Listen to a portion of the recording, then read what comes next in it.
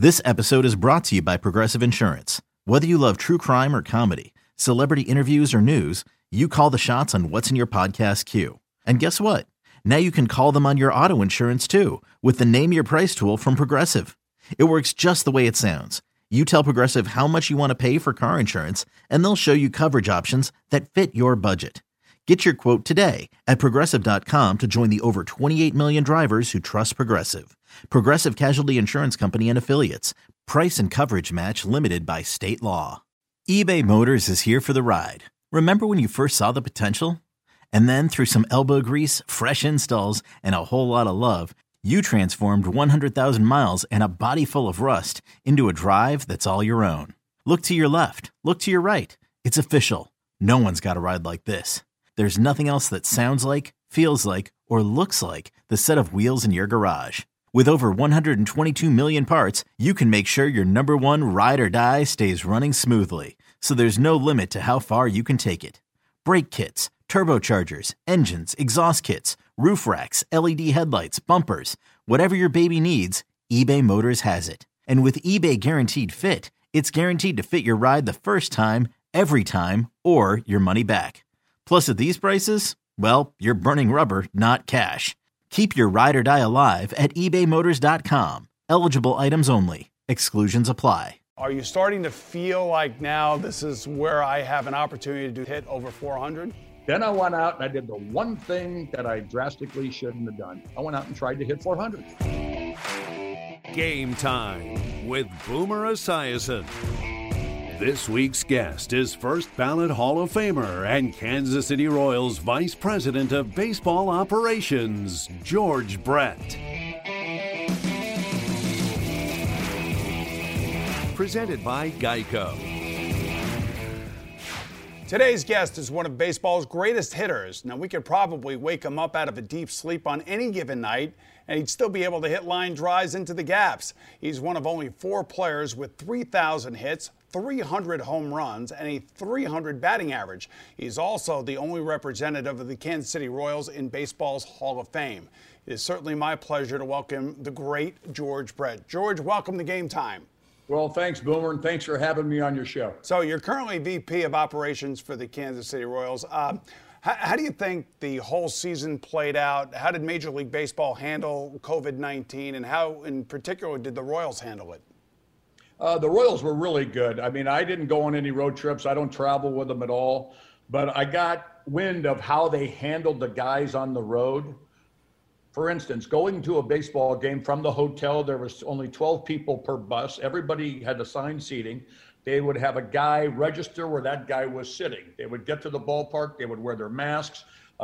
They would come home after a game. They would have food for them in a conference room at the hotel. Everybody sat at tables for one. And we didn't have one outbreak once the season started, which I thought was really amazing. But I think baseball had one thing in mind, was to get through the World Series in a time like this, and they were able to do it. So my hat goes off to Rob Manfred and the rest of the crew. I hear you guys have a new part owner out there. Patrick, what's his name? Patrick Mahomes. Oh, yeah, Patrick Mahomes. Football. Right. He's almost as good as you were. You know, it's interesting, George. I interviewed him before he was drafted by the Kansas City Chiefs, and I met his mom, who brought him into our studios in New York, and I was so impressed by that young man, how just mature he was. And then he was telling me how he was fielding ground balls and shagging fly balls on a Major League diamond when he was 5 and 6 years old with his dad, Patrick Mahomes, who played for my New York Mets. And I knew he was going to be a sensation. I didn't realize he was going to be this good, this fast. What's it like being around him? It's been a lot of fun. I've gotten to know him a little bit. I would say we're friends. We have each other's phone number. He likes to play golf. I know that. I helped get him into the country club I'm at in Kansas City, and also the president of the Chiefs, Mark Donovan. We kind of rushed him through the process a little bit. He had a little bit more pull than a lot of the newer members that try to get in. Wonderful, wonderful guy. And I wish he would start calling me Mr. Brett. I mean, that really bothers me. I mean, here is maybe one of the greatest football players in the country right now, and he still calls me Mr. Brett. And every time I play golf with him, it's no, Patrick, please just call me George. Okay, Mr. Brett, but yeah, he's really, you know what he's done? He's not only taken Kansas City by storm, but he's behaved and said all the right things. He's well-mannered, and he's been a great tribute to our city.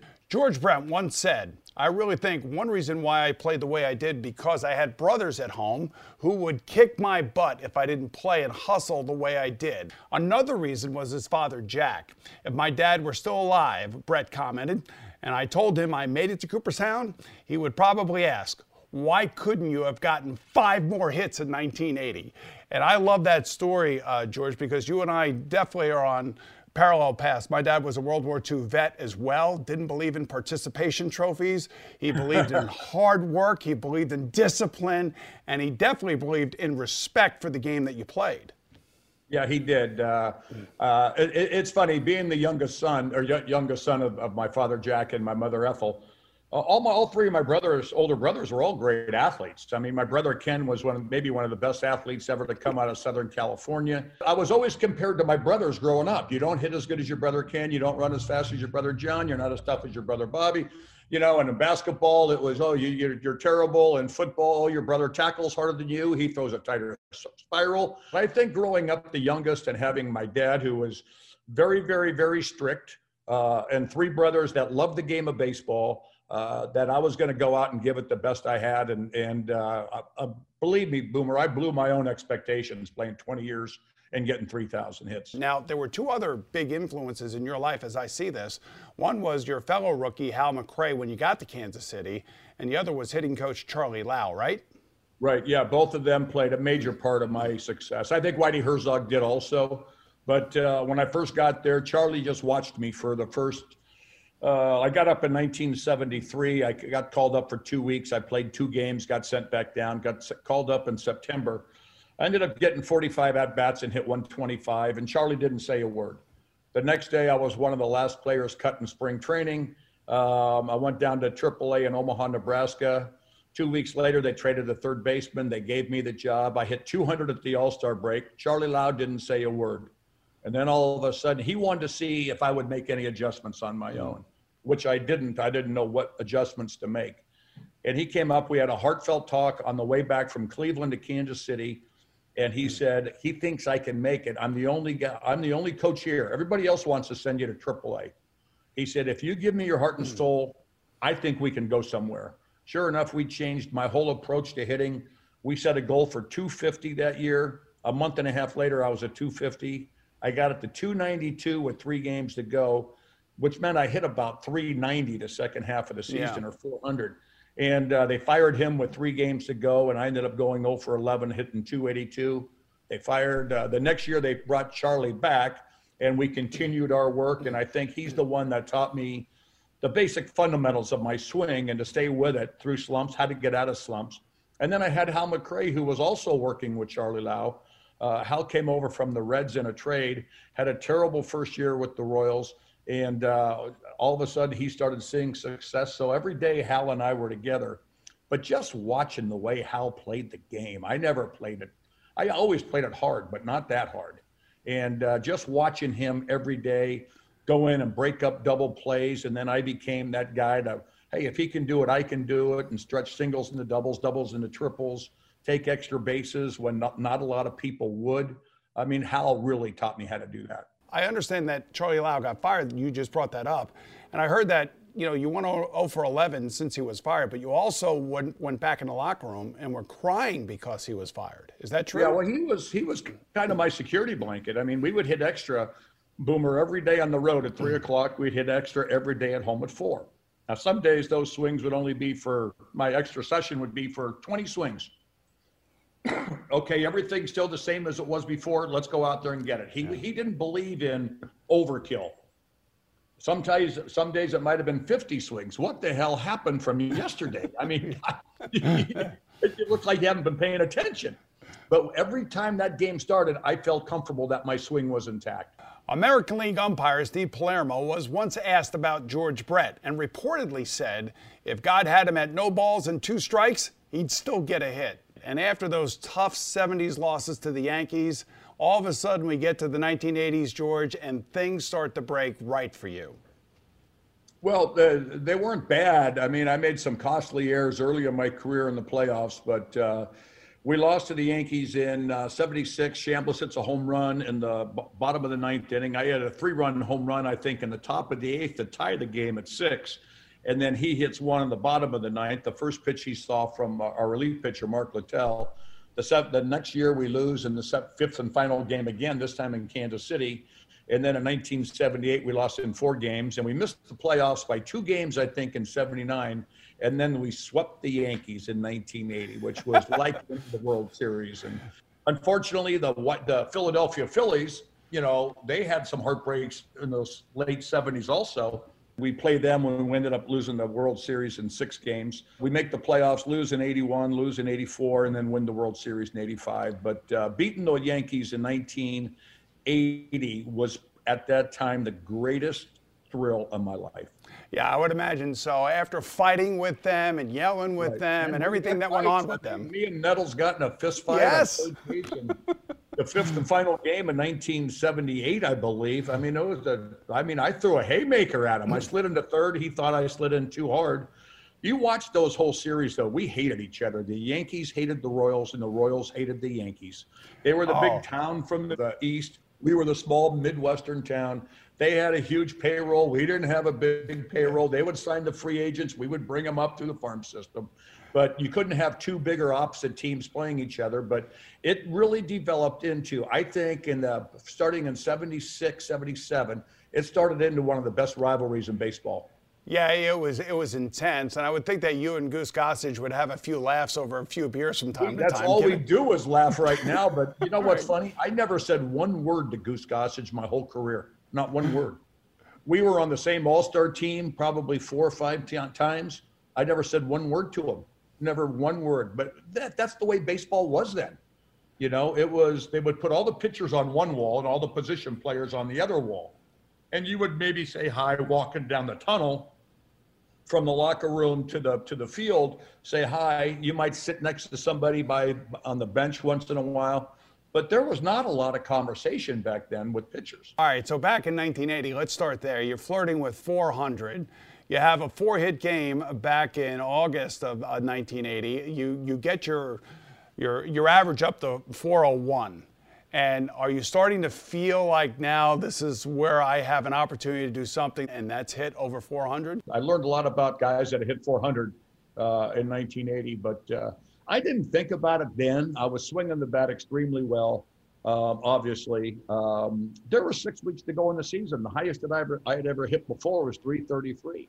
So to get 67 points higher than that is higher than your career or your highest average ever. I really didn't think about it. But little did I know for the next month, I would still be over 400. And got down to 2 weeks to go in the season. Now, after talking to the media about the possibility of being the first guy to do something since Ted Williams, and at first I just laughed at it. I mean, I've said, are you kidding me? There's 6 weeks to go in the season. You guys are nuts. Well, 2 weeks to go in the season, I'm still getting the same question because I'm over 400. Then I went out and I did the one thing that I drastically shouldn't have done. I went out and tried to hit 400, where before I was just seeing the ball and hitting it. And if I made it out, I didn't care. And then all of a sudden it got to 399, then 396. Then I started pressing even more. It got down to as low as 384. All the media left me alone after that. I had 5 games to go in the season. I had 500 the last 5 games. Got it back up to 390. I missed hitting 400 by 5 hits. And I went home that year for Thanksgiving, and the first thing my father said to me, not that, hey, good home run to beat the Yankees in the 3rd and final game of the playoffs, hitting it off Goose Gossage. Hey, he didn't say anything about that. The first thing he said to me is, you couldn't have told, why couldn't you have got 5 more goddamn hits? That's what he told me. Well, he's a tough son. If you would have taken better care of yourself, you probably would have done it. You know what? I love the story. When George Brett went to renew his Missouri driver's license, the officials reportedly waived the need for the mandatory vision test. Why? Because they said if he could hit 350, they claimed we figured he could see. And they were right. He could see, and he could see a baseball. How do you find all this stuff out? George, I got so much stuff about you. You have no idea. Oh, my God. All right, so hemorrhoid guy, pine tar guy. And I know the hemorrhoid thing happened during the World Series, obviously got a lot of press. and that had to be difficult to deal with. I mean, you're right in the middle of the World Series and you have hemorrhoid surgery. How did it happen? And why did it happen? Well, I went to a proctologist, and I never been to a proctologist before. And it was after we beat the Yankees. We stayed in New York for 2 or 3 days, and I was complaining about discomfort. And I asked one of our trainers, and he looked at it. And he goes, "Oh my God, you got a bunch of hemorrhoids." And so I said, "Well, it's really uncomfortable." So we find out Philadelphia wins the playoff series against Houston. So we fly to Philadelphia. They take me to a proctologist, and the proctologist is asking me all these questions. "How old are you?" I said, 27. God, that's kind of young. He said, "What's your diet?" And I said, "Well, I'm single. I probably don't eat. I drink some beer, I drink some tequila, I drink some wine, eat a lot of cheeseburgers, nachos, things like that." Yeah. He said, "Have you been under any stress lately?" And that was the year of 400. I said, "Yeah, a little bit. And we just played the Yankees and we beat them. And now I'm playing in my first World Series game tomorrow against the Philadelphia Phillies. So I've been under stress for about the last 6 or 7, 8 weeks. And he says, "Well, that's probably the reason of it. Well, it could have been worse." Roger Maris, when he was trying to break Babe Ruth's record, the home run record in 61, he lost his hair. Stress, made him lose his hair. He went bald. Well, I would rather still have this and had hemorrhoids for a short period of time, but still have hair. So it really wasn't that bad. And then in 1983, the Pine Tar game, 3 years later, for a 3-year period, you go to visiting ballparks, you know what that's like. You get guys that have some beers, they sit by the on-deck circle or by your bench, and they start screaming obscenities at you the whole time. I was the hemorrhoid guy, and all of a sudden, after July 24th, 1983, I was the Pine Tar guy, and I've never been so thankful for that, because now I have to remind people that I had hemorrhoids during the 1980 World Series. Everybody's forgotten about that, and I'm related to as the Pine Tar guy, which I think was good for me because it was a home run to help win a ball game. And it was off a guy, Goose Gossage, that is one of the premier relief pitchers in the game. And then the ensuing argument with the umpires, it showed my passion to win a ball game. Now, the interesting thing, of course, the Pine Tar game comes against the Yankees and Billy Martin. And then the resumption of that game after that home run was awarded back to you, you couldn't play in it because you were suspended because for some reason, Boomer, they threw me out of that game. Yeah, well, they shouldn't have thrown you out of the game. They should have thrown the umpires out of the game. But the umpire, Tim McClellan, was too big. You weren't charging him to run him over, were you? No, I was just running out there. I don't know what would have happened. And Timmy, I always got along great with all the umpires. For instance, every time I'd walk up to bat, my first at bat, I would always say, I'd always kick my little hole in the back on the back line, and I'd say, "How's my favorite umpire doing today?" And the catcher would start laughing, and but I got along great with umpires, and I was running out there. I don't know what I was going to do. Timmy McClellan tells the story when I've seen Timmy and I've heard him speak at dinners. His big story is, I asked George Brett what he was going to do to me when he ran out of that dugout. I'm 6'5", I weigh 260 pounds. I got shin guards on. I got a bat in one hand and a mask in the other. What were you going to do to me? And I said, I was going to do exactly what I did. Run up to you and then hope to be pulled away because I was not going to hit him. Hal McRae was one of a myriad of George Brett's teammates who marveled at his commitment and his focus. One of the things that helped George Brett become such a great player, McRae said, is that he never worried about politics and all that stuff that goes on around a team. George was always more interested in looking for a pitch to hit hard than playing politics or talking about management. And I got to say, that is kind of like one of the nicest compliments a teammate can give another teammate, and it probably means a lot to you coming from him. Yeah, it does. I think anytime, it's funny, I had a chance to play with Hal for about 15 years, 16 years. We were teammates, and then he became manager of the Royals, and I got a chance to play for him, and I really respect that guy. I always said that not only was he one of my favorite teammates, but maybe the best teammate I've ever had. But he was one of the fiercest competitors, and I just kept my mouth shut. I looked at the lineup card. I saw I was hitting third. I saw I was hitting. Some days it would change. One day I walked to the ballpark. I'd never played left field in a game before. I walk into the ballpark in Fenway Park. I'm playing left field. I said, "Okay, that's great. Let's go."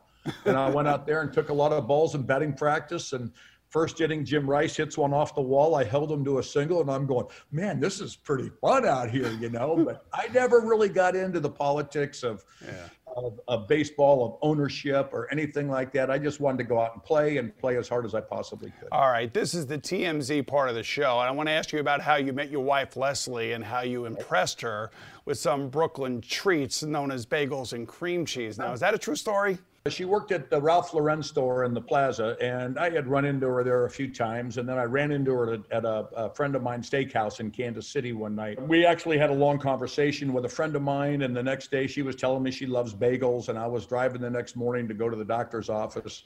So I had some knee surgery, and I had to get something taken care of there, and I just decided to stop off and bring some bagels to her and called her. You know, back then I had a car phone. No cell phones back then, but I had a car phone.